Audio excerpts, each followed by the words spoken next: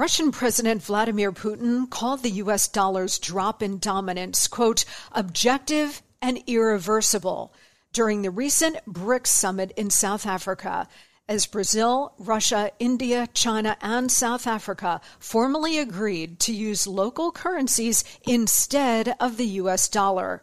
It's the first shoe to drop. As demand for the dollar weakens, the buying power of the dollar also weakens. That's why Birch Gold Group is busier than ever. Investors and savers are looking to harness the power of physical gold held in a tax-sheltered IRA.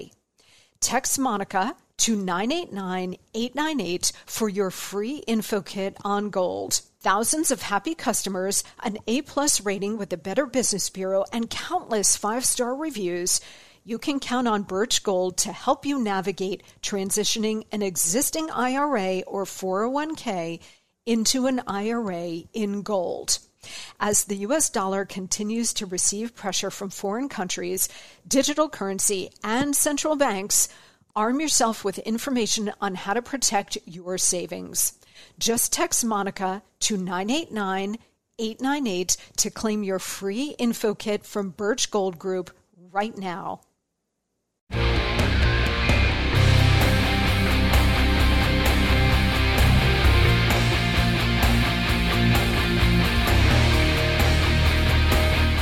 Hey guys, I'm Monica Crowley, and this is the Monica Crowley Podcast. Thanks so much for joining me here on this Friday, TGIF, another week of survival, barely, in Biden's America. This is your go-to for Hot Liberty, a safe space for all of us thought criminals, independent thinkers, and happy warriors. Don't forget to check me out on social media. On Instagram, I am at Monica Crowley _.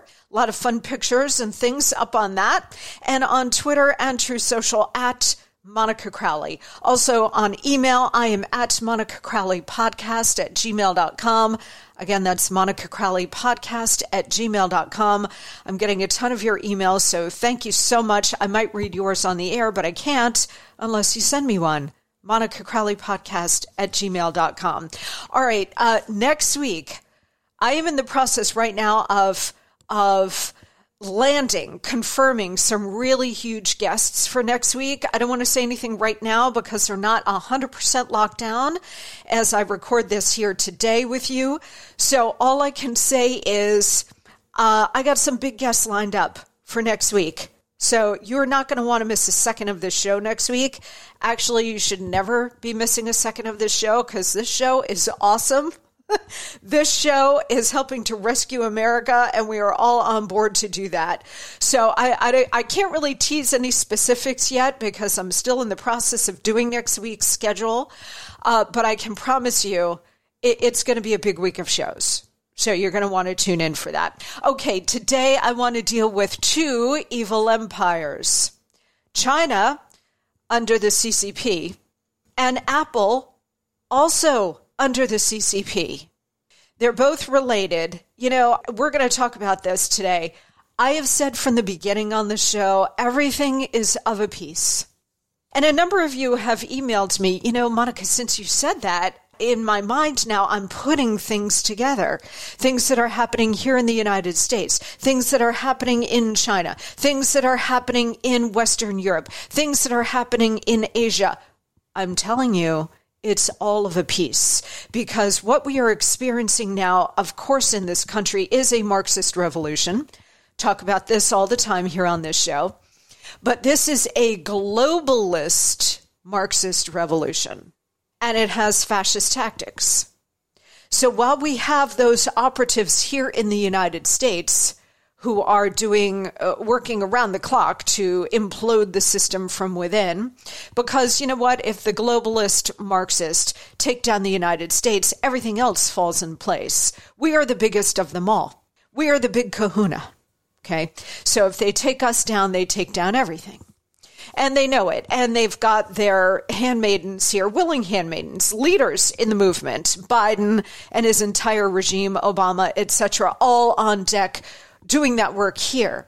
But it's going on around the world. And then on top of the Americans who are hard at work to overthrow this country here, you also you've got people in individual countries doing it as well. But you've got the transnationalists, those transnational organizations like the World Economic Forum, like the World Health Organization. These are and there's so many others, but those are really the big kids on the block, like the United States is the big kid on the block. Those big transnational organizations are engaged in a globalist Great Reset. So you have the people doing this kind of work here, and then you've got the transnational organizations and leaders like Klaus Schwab and Yuval Harari, his right-hand guy, and their entire dark globalist agenda of transhumanism and all this other stuff. That's going on even above us, but it's all of a piece. It's all working hand in glove. Today on this show, we're going to break some of this apart. It's so huge, you can't do it all in one show. So we're going to break it apart. And a critical element of this is what's happening here, which is also happening globally, which is big governments working hand in glove with big tech. And so today I want to focus on that. And it's big tech's dangerous outsized power, which they routinely abuse, which Elon Musk is beginning to expose.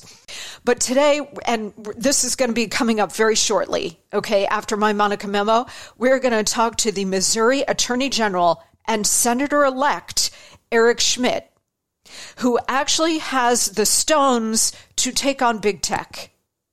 He's also taking on the Biden administration in another huge lawsuit over his student debt forgiveness scheme. So we're going to talk to him about both of those. But with him, I really do want to focus on the big tech lawsuit because this is hugely important. And Eric Schmitt is going to be here to talk to us and walk us through what is going on. Plus, your emails, all straight ahead. But first, the Monica memo. As I mentioned there, you have this nefarious crux between big tech and big governments, including ours. For decades now, we have seen the rise of the machines. The rise of the machines. You go back and look at some of these movies from the 1980s, Working Girl, I don't know if they had it, but Wall Street. Remember Wall Street? I think that was like the late 1980s, maybe 1987, 88, when Wall Street was made. And there was it the Charlie Sheen character? One of the characters had a gigantic cell phone. It was a mobile phone, but it was like the size of his head. And he put it up. Go watch the movie again because it's wild to see. But for decades now, we have had the rise of the machines.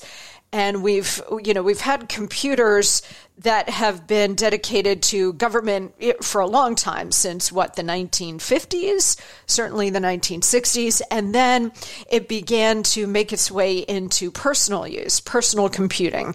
And then the cell phones, of course, that we're all addicted to. We all have now the computing power in our hand, the same computing power that basically sent men to the moon in the 1960s. So we're carrying that around in our bags and can't get enough of them, right?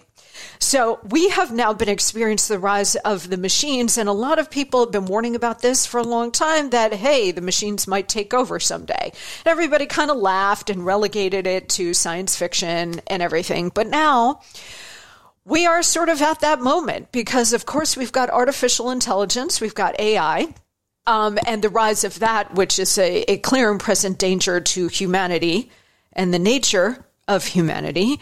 So that's one thing. And then you've got the companies that are building these things out that are primarily based in Silicon Valley, but they're really global. They're global companies. Apple is the world's biggest company and worth more money than like most nations.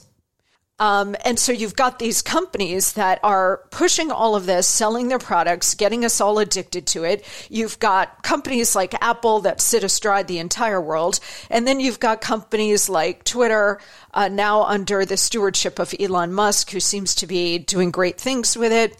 Musk is not perfect. He's got, Tesla is, a lot of it's based in China, cheap labor, etc.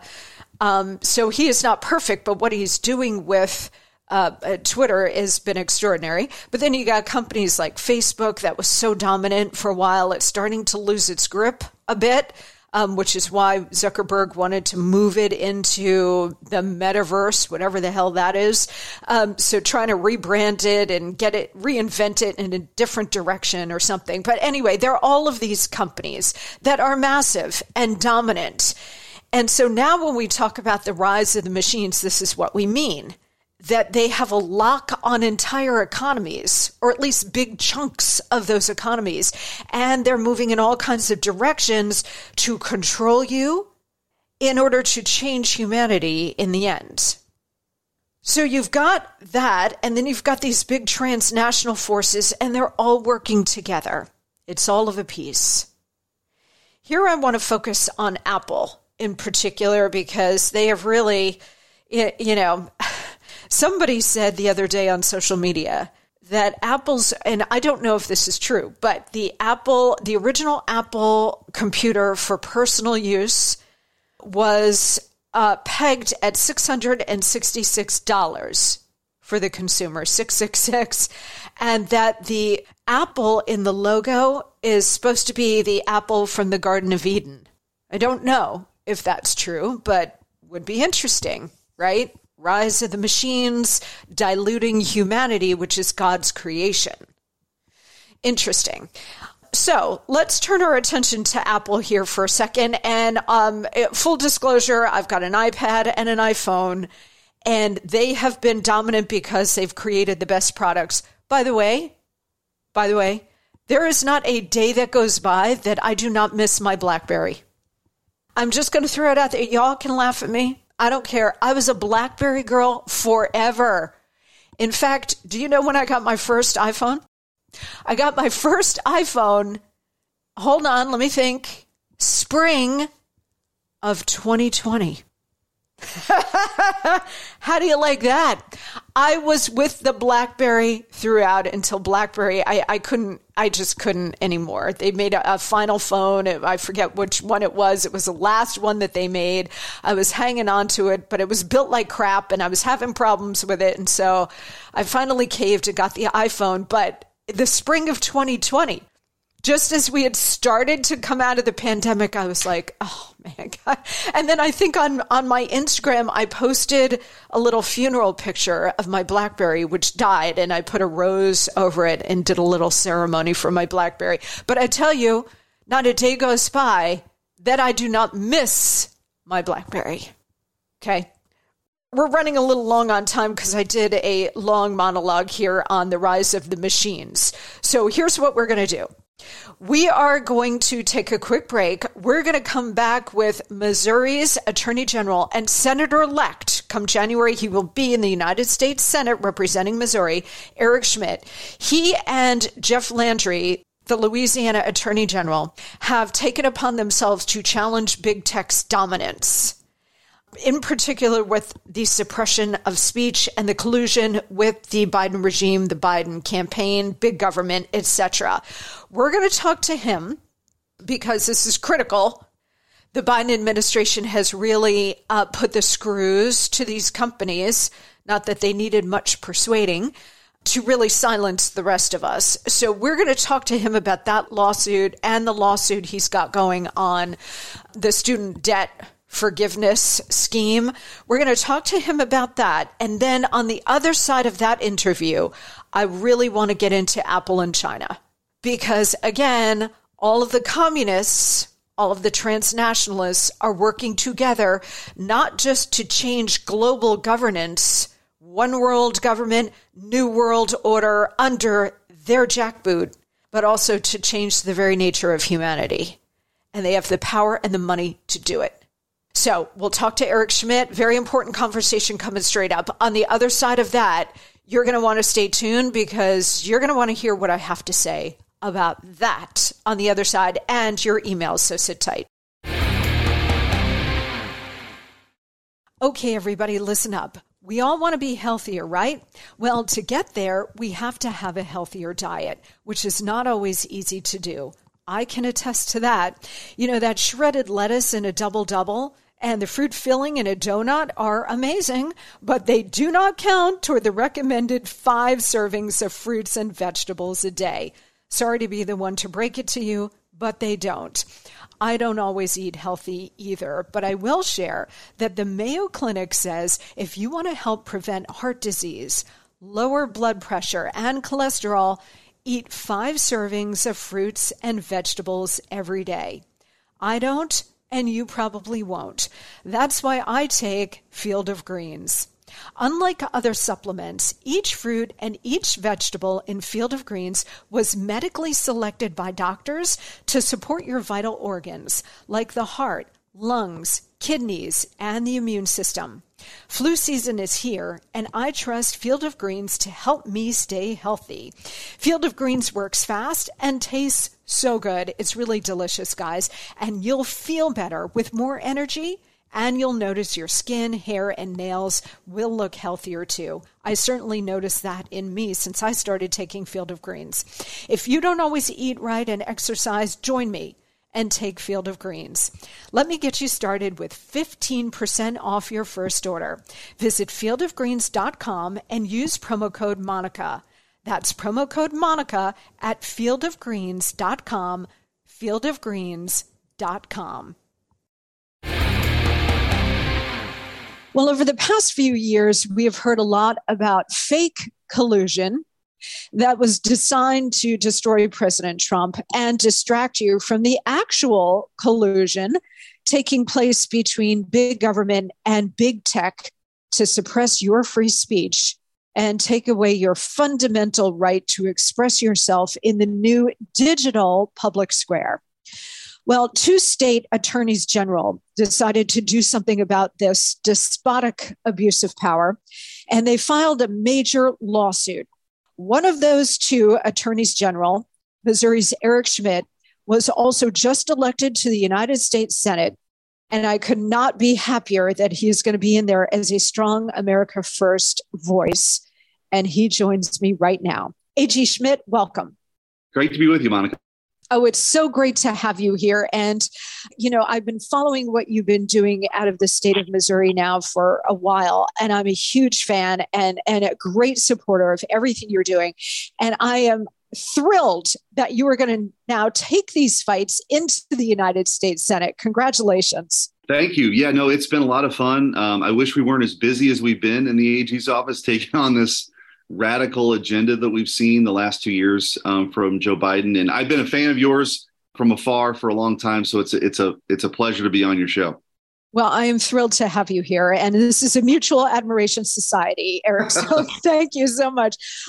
Let's start with, the fact that Missouri, where you're from and the state you represent, is the show me state.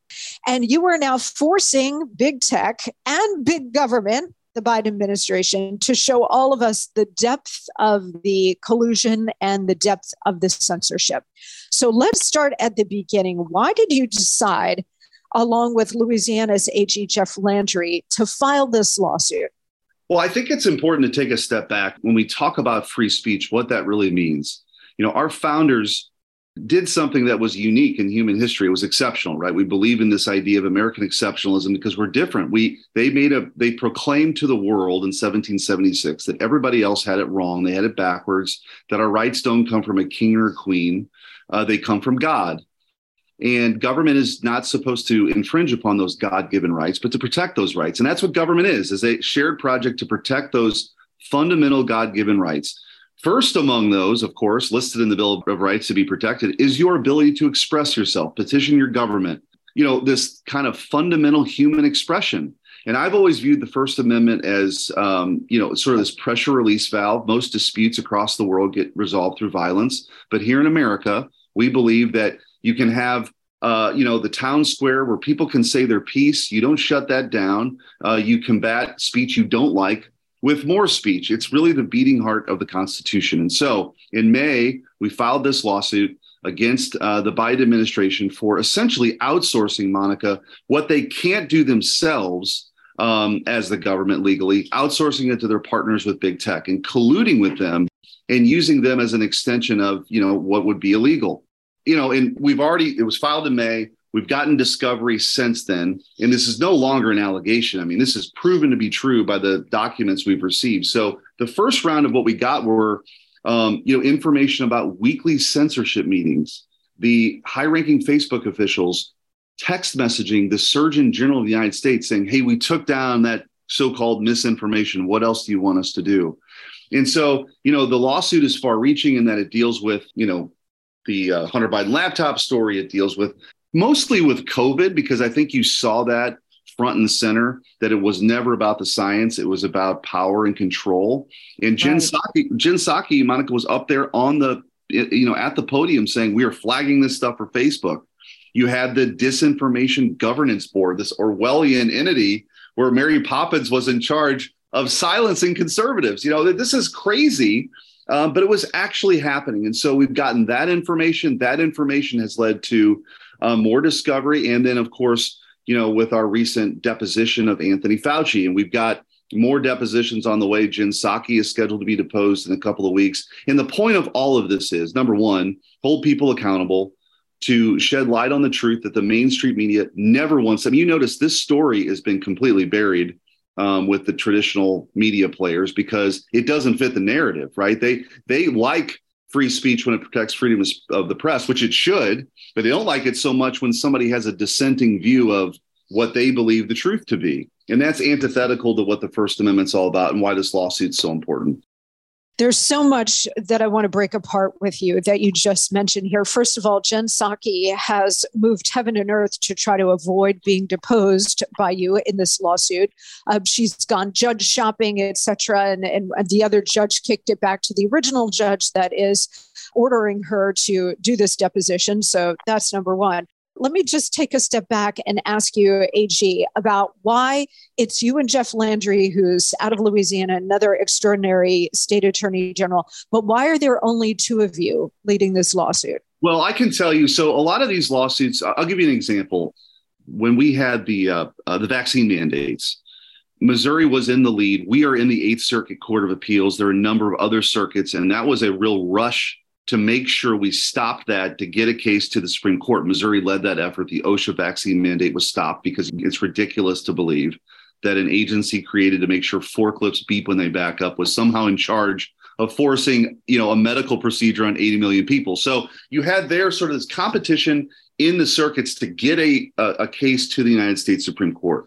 This was something that here in Missouri, we try to be innovative and we try to recognize these issues that are really important, not just on behalf of Missourians, but for the American people. And something that's, I took an oath to uphold the Constitution of the United States, as well as an oath to uphold the Constitution of the state of Missouri. So this was us sort of coming up with this. We partnered with Louisiana. We filed it in Louisiana. I can tell you there are a bunch of other AG offices out there that are very supportive, but this case now is sort of like on the track moving forward. So some of these, there's a litigation strategy that comes into play. I don't think that's indicative of anything that the other AGs aren't supportive of. It's just, this was our baby. We brought it forward and we're getting traction. And so we want to continue that momentum. Well, thank you so much for leading the charge on this. Courage begets courage, AG, right? So you and Jeff Landry out there, I think this lawsuit is so critically important. You've won so many legal battles and allowing this to go forward, which is fantastic. And I think it's going to do a lot of the political blocking for maybe other state AGs next year to file their own lawsuits in different areas. That's right. And I'll mention just to mention that too. The reason why this lawsuit's, kind of a landmark lawsuit is there have been lawsuits against big tech before. What typically happens, though, they end up in the Northern District of California, never to be seen again, right? This was different. We actually sued the Biden administration. And so I think from a strategy perspective is one of the reasons why this case has not been shut down in a maybe unfavorable venue in the Northern District of California. We've actually been able to have a judge that believes in the rule of law that's allowing, again, discovery to move forward. So when we talk about discovery, I'd love to hear what you have found so far. I was speaking to someone who was very close to the head of corporate communications at Facebook or Meta. And they told me that when Mark Zuckerberg went on Joe Rogan recently and blurted out that the FBI paid them a visit when the Hunter Biden laptop story was beginning to circulate, or it was like it was about to go, something like that. The FBI went to Meta and the Zuckerberg team and said, look, this is Russian disinformation. We can't verify this. Please, step in and block the dissemination of the Hunter Biden laptop story. I was told that he was not supposed to say that was just sort of, he was in conversation with Joe Rogan and it just sort of came out. And then, of course, all hell broke loose, right?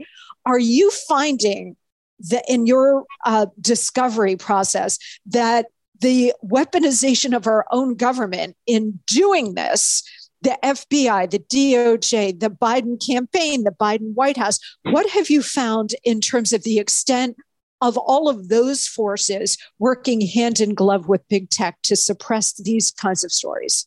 Yeah, I mean, I actually would offer an alternate theory. In our lawsuit, we had alleged that that the FBI had been involved with suppressing speech potentially as related to the election and specifically the Hunter Biden laptop story. Interestingly, after the lawsuit was filed, that is when Mark Zuckerberg came out with that statement. So it could have been that theory. It could have been that he was trying to sort of float a trouble and get it out there. Doesn't matter to us. We're pursuing and actually took the deposition of an FBI agent this week about that very issue, who was on a podcast sort of bragging about his role of working with and coordinating with social media platforms about misinformation, disinformation. So we are learning more about that aspect too. I mean, there's been a lot of focus on the corona. There's a lot there and hope we get a chance to unpack that. But there's no doubt we've seen, unfortunately, through the Department of Justice recently, the weaponization of the FBI, whether it's this, pre-dawn raid of a political rival's residence. But more specifically, as I heard on the campaign trail, where, we took on, not only did we win that lawsuit on the vaccine mandate, we sued 47 school districts here in Missouri who were forcing the masking of 5-year-olds. A lot of the volunteers that came forward for us were moms who were never politically active before. We're just glad somebody was sticking up for them. But you had the weaponization of the FBI at the urging of the Department of Justice, working with the School Boards Association to go after parents for showing up to school board meetings under the Patriot Act. I mean, this stuff is crazy. You're right about that, with suing that angle as well. And I think, again, one of the real values of this lawsuit is, for the first time, looking under the hood and getting this information out for the public. Yeah, and you can really see how big tech is trying to move heaven and earth to try to stop you and stop this lawsuit, and they're throwing the kitchen sink at you. It really tells you how afraid they are about the real truth coming out. We're seeing it now, starting at least on the Twitter side with Elon Musk. He's going to expose a lot of the internal documentation prior to the 2020 election. He said just this week that Twitter was interfering in our election. So they're really panicked with regard to Twitter, but I think they're also really panicked about the discovery and the things that you are finding in this lawsuit. Yep. And it's very clear now that for example, there was a special portal for the government to communicate with tech to expedite the deplatforming and censoring of views they didn't like. And this, of course, was, happening, during COVID, whether it was the lab leak theory, which, is certainly the most plausible theory, and whether it was masking, whether, if people had a different view on vaccine mandates or not. I mean, all of this stuff that was just simply being labeled as disinformation or misinformation or somebody being a conspiracy theorist, all of that was meant to silence, right? And if you got the government, the heavy hand of government working, sort of hand in glove with these big tech giants, some of the most powerful companies in the world, that ought to scare the bejesus out of every American. And I don't care what side of the aisle you're on, what position you hold on any particular issue. That's Soviet. Those are Soviet-style tactics to control the population, and we ought to push back against that with everything we've got. Yes. And you are leading the charge with this lawsuit, AG. Can you tell us, you mentioned that you recently deposed Dr. Anthony, I am the science, Fauci. Can you tell us a little bit about what he said, or can you reveal anything about that?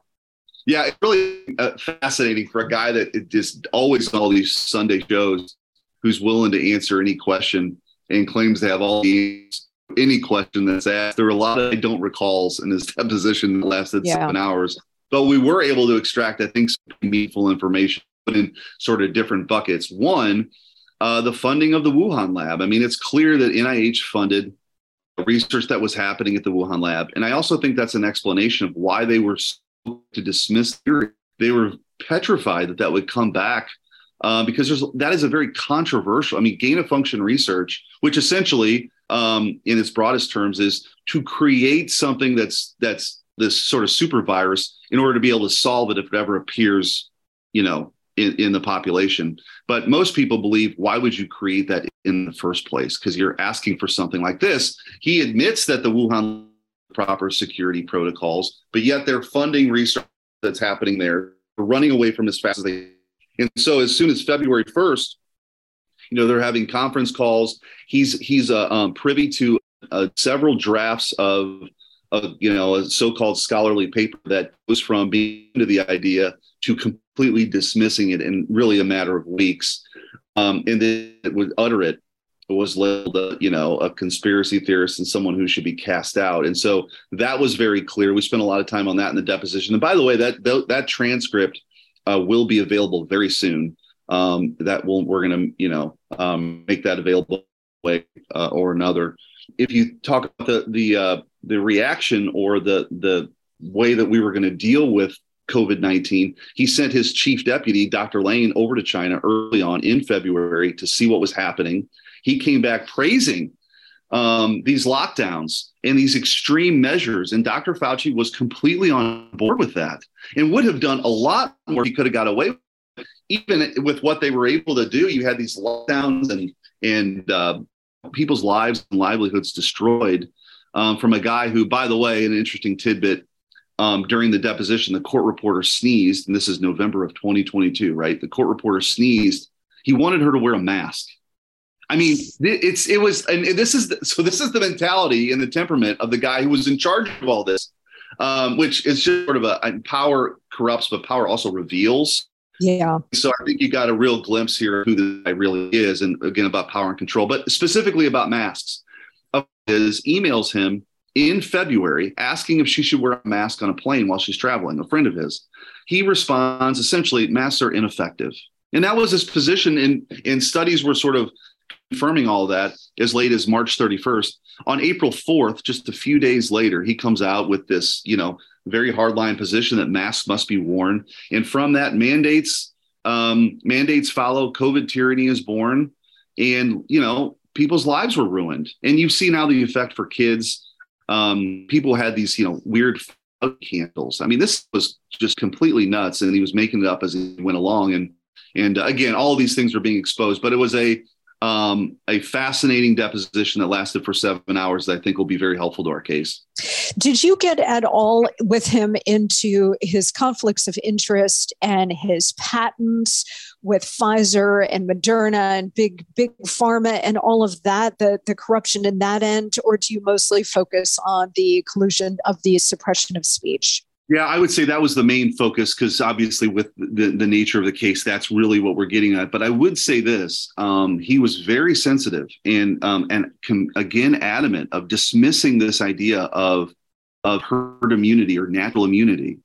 And there were, in that vein, there were credible scientists, including, one from Stanford, who was, they went out of their way to try to discredit these people professionally. And, not just deplatform them, but, in potentially conversations with those universities. I mean, they were playing for keeps on this. And again, this was all about crushing dissent. And, Monica, you work in this medium, people can have different points of view and you can argue vehemently and you try to make your case. And hopefully if you've been more persuasive than the other person, that's what you're trying to do. But this is a different game they were playing. This was, we are the science. We know the answers. Anybody has a different opinion, they are to be cast out. And we've got the government working with the most powerful companies in the world to go do that. And that's a scary proposition. Again, what we're trying to expose here. Is it a conspiracy? And I know there's a difference between the legal term conspiracy and a political term of conspiracy, but in your view, knowing what you know, is all of this collusion between big tech and government, is it in fact a conspiracy? Well, I guess the way I would describe it is, and the evidence would show, they were working together. Big government was dictating to big tech what they wanted them to do, and they did it. They said, we want this account down, and that account went down. This didn't have anything to do with their terms of service. I mean, in fact, they changed their terms of service several times, but that's not what this was about. This were high-ranking government officials telling these social media platforms, this is content we want censored, and they went and did it. And that is collusion. That is, the government is not allowed to do that. They certainly can't do that on their own accord. And what we argue in this case is you can't outsource that either. And so I think the evidence is very clear, and we're continuing to build that. I think we're going to learn more with each one of these depositions we take. We've got enough still remaining. I mean, Jen Psaki is a high profile one that'll be up, in a couple of weeks. But again, these were overt acts at the highest levels of government. And we'll see how high that goes. And that's what this lawsuit's for. Yeah, and completely unconstitutional, because when the government gets involved, it's a direct violation of the First Amendment. So you are going into the United States Senate come January 3. What happens to this lawsuit once you're in the Senate? Does it continue? Will you continue to oversee it? Well, no, that'll be up to my successor, which the governor gets to appoint. But I would imagine, this case is, I think, one of the more significant cases happening anywhere in the country. So I would imagine to move forward. And a lot of those depositions and, arguments are going to take place after January 3rd. So far on this thing, I mentioned the OSHA vaccine man case that we won. We won on the Title 42 lawsuit. That was Missouri leading charge on that. The Remain in Mexico case, that was our case too. So, pick the issue. We've been right in the middle of it here in Missouri, and that's exactly what we wanted to do. Our job is to protect the rights of individuals. And I believe I said on the campaign trail, Monica, that we're not having kind of typical debates right now in this country, between what's the tax rate or what, sort of these traditional political debates. We're having fundamental debates about who we are.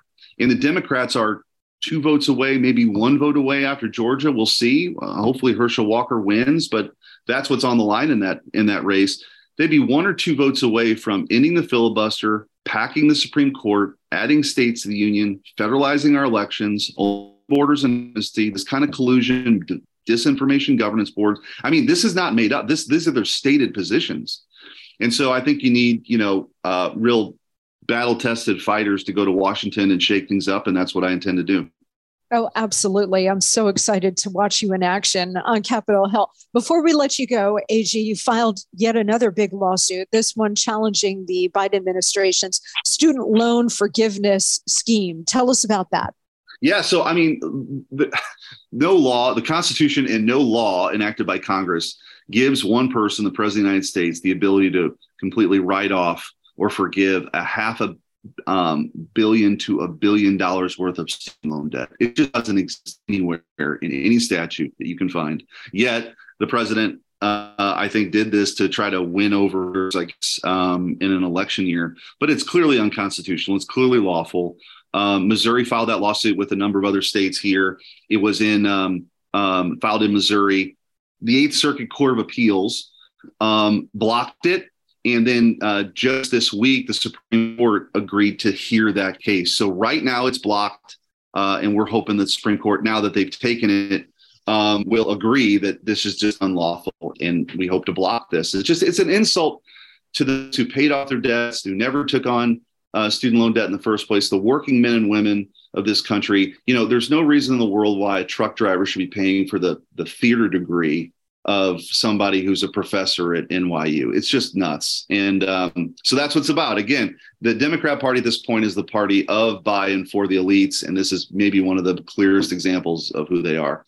Yep. Exactly right. I was just about to say it. You said it better than I ever could. And I certainly hope that all of these other Republican state AGs pick up where you left off on all of these lawsuits. And I hope that you have given them the courage to file these kinds of lawsuits going forward. Well, we're going to let you go, AG, but on behalf of this entire audience and myself, thank you so much for your courage and your leadership on all of this. It is an existential threat that we are facing, the weaponization of our own government against us in conjunction with all of the power coming from Silicon Valley and big tech. It is an existential threat. And we are so grateful to you that you see it and that you're willing to fight back. Thanks, Monica. It's great to be with you, and hopefully we'll do this again. Oh, thank you so much. Missouri Attorney General and Senator-elect Eric Schmitt. We will watch him in action on Capitol Hill come January. Thank you so much, and God bless. Thank you. You bet. Okay, guys, as I said, we're going to have more on Apple and what's really going on transnationally in the world with regard to big tech. That's coming straight up. First up, though, guys, the Christmas season is here. It is time for great gift giving, parties with family and friends, and getting compliments everywhere you go and looking years younger thanks to Genucel. From now until Christmas, Genucel's most popular package is 70% off at Genucel.com. So treat yourself and a loved one to the absolute best skincare in the world. Visit Genucel.com/Monica right now and enter my special promo code Monica for an additional 10% off your entire order. Can't beat that. Every single order today is instantly upgraded to free express shipping. Genucel.com/Monica. If you want to know how to spell it, it's GENUCEL, Genucel.com/Monica. Again, that's Genucel.com/Monica. We'll be right back.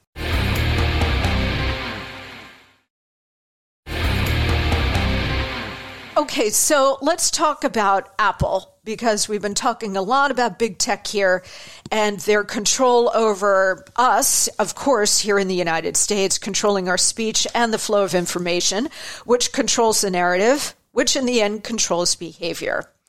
Here I want to hone in on Apple. So we have environmental, social, and corporate governance, also known as ESG, which, as Elon Musk has tweeted out, is poison. It is toxic. It's allegedly a measure of how good an impact a company has on people, how moral it is. So it's a form really of corporate virtue signaling. Apple is the largest holding in Vanguard's ESG ETF. So they've got to be doing a lot of good in the world, right? Again, it's corporate virtue signaling. That's what all of this is.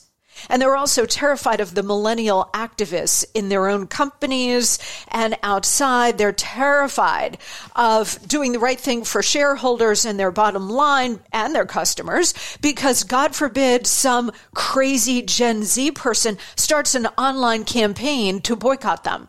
They don't want the headlines. They don't want the headache. So they just go along with this ESG nonsense, which is actually in most cases antithetical to the bottom line and their responsibility to their customers and shareholders. But they don't care, because in so many cases, the inmates are running the asylum in these companies and institutions, and they're all extorting the people at the top. But also in many cases, the people at the top are fine with this. Larry Fink at BlackRock, like they're all like driving the bus on this, and they're good. They're good with it. Why? Because they're communists too, for the most part. Or maybe if you don't want to go that far, they are on the left and they really believe in this revolt that's happening. And so they've decided, well, if we can't beat it, let's join it. And let's not just join it, let's lead it, so that we're not screwed in the end when the Great Reset actually happens, but we're actually leading it. So when the Great Reset is done, we will be in the vanguard at the top. All right, so let's take a look at what Apple is up to in China, shall we? Because this really illustrates the point. According to Quartz, those anti-government protests that are just flaring up and still ongoing in Chinese cities, including Beijing and Shanghai, You don't know that because the Western media has blocked all of this out.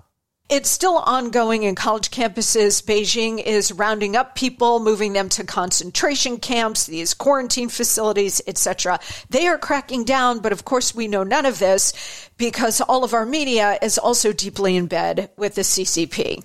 But according to Quartz, the country's most widespread show of public dissent in decades going to have to continue on without the crucial communications tool of AirDrop, which is an Apple program, because Apple restricted its use in China earlier this month. Interesting.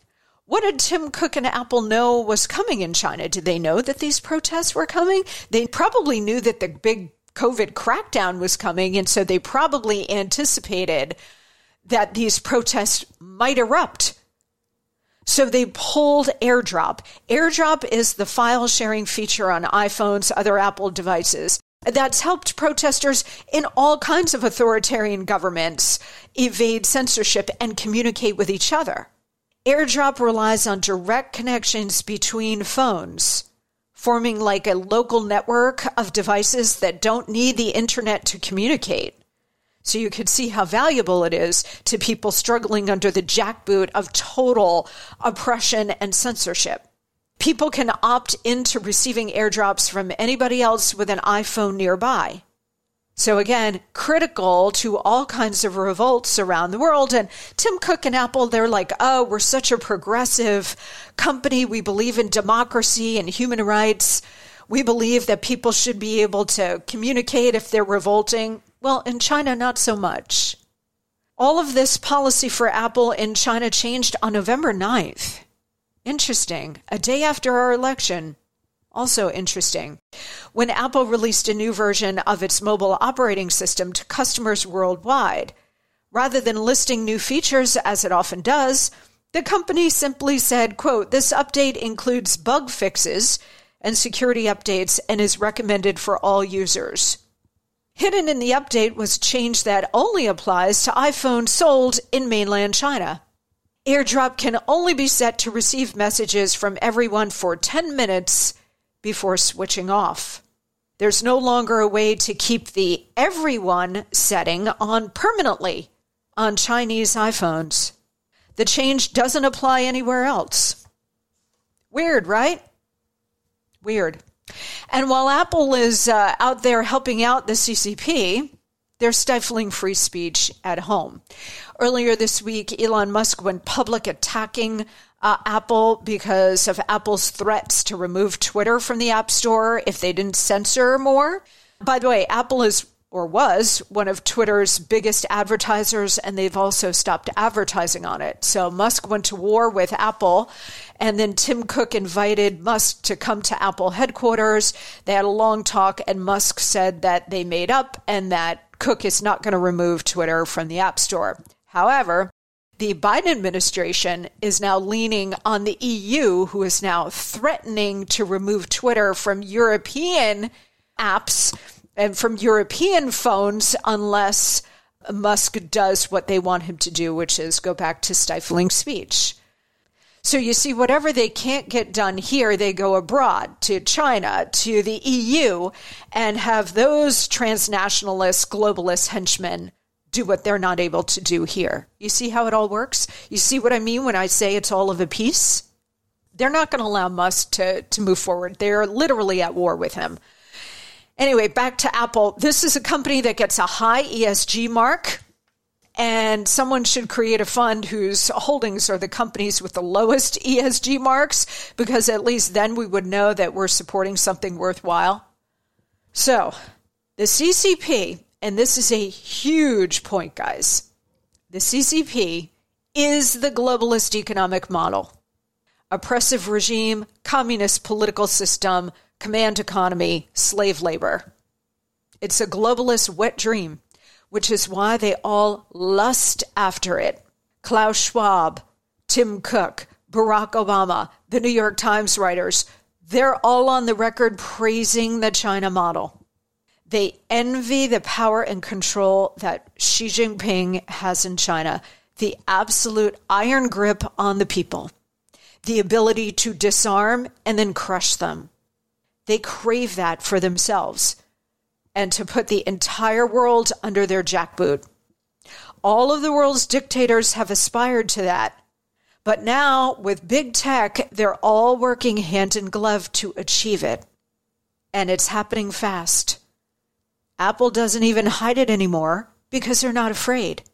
They're not afraid of governments, of consumers, or anyone else. Maybe they were a little afraid of Elon Musk launching his own competitive phone to the iPhone, which is why Tim Cook brought him in and basically shut it down. No, we're not removing the Twitter app. I don't know. But Apple, by and large, not really afraid of anybody. The CEO of Apple is not Tim Cook. It's Xi Jinping. The president of the United States isn't Joe Biden. It's Xi Jinping. That's where the real power lies. No wonder they were throwing everything at Donald Trump in order to stop him, because he was the only president to take on China. Does it all make sense now? Again, it's all of a piece. All right, when we come back, we've got your emails. But first, guys, listen up. It's time to make your health great again as we get closer to the new year. For anybody looking to ignite their fat-burning metabolism, and in the holiday season, who isn't? Boost their energy, transform how they look and feel, they've got to start by taking care of their liver. Your liver is your body's master detoxifier. It performs over 500 key functions in your body every day, including removing all kinds of harmful toxins, chemicals, and yes, booze. After decades of wear and tear, our livers start to slow down and become sluggish. This is why so many of us struggle with weight gain and feeling tired all the time. But listen up, because there is a simple, all-natural solution that I recommend. I've been taking it, and it's great. It's called Liver Health Formula. Liver Health Formula contains 12 powerful botanicals clinically proven to recharge and protect your liver at the cellular level. It helps restore your liver's detoxifying abilities, boost your energy levels, and can kick your natural metabolism into high gear. It's backed by the latest science and approved by American doctors. And every bottle is manufactured right here in the USA. And right now, as a listener of our show, you can get Liver Health Formula completely risk-free and receive 5 free gifts when you order today. First, you'll receive a free 30-day supply of nano-powered omega-3. This powerful blend of omega-3 fatty acids supports a healthy heart and brain with 4 times better absorption thanks to the special nano delivery system. You're also getting 4 free ebooks to support every aspect of your health and longevity regardless of age. So go to getliverhelp.com/Monica or call toll-free 800-282-1757 to claim your risk-free supply of Liver Health Formula and all 5 bonus gifts. That's getliverhelp.com/Monica or call 800-282-1757. You are covered by their 365-day money-back guarantee, so you have nothing to risk. But supplies are limited, so head on over to getliverhelp.com/Monica or call them toll-free 800-282-1757 right now to order Liver Health Formula and claim your 5 free bonus gifts while you still can. That's getliverhelp.com/Monica. Call 800-282-1757. We'll be right back.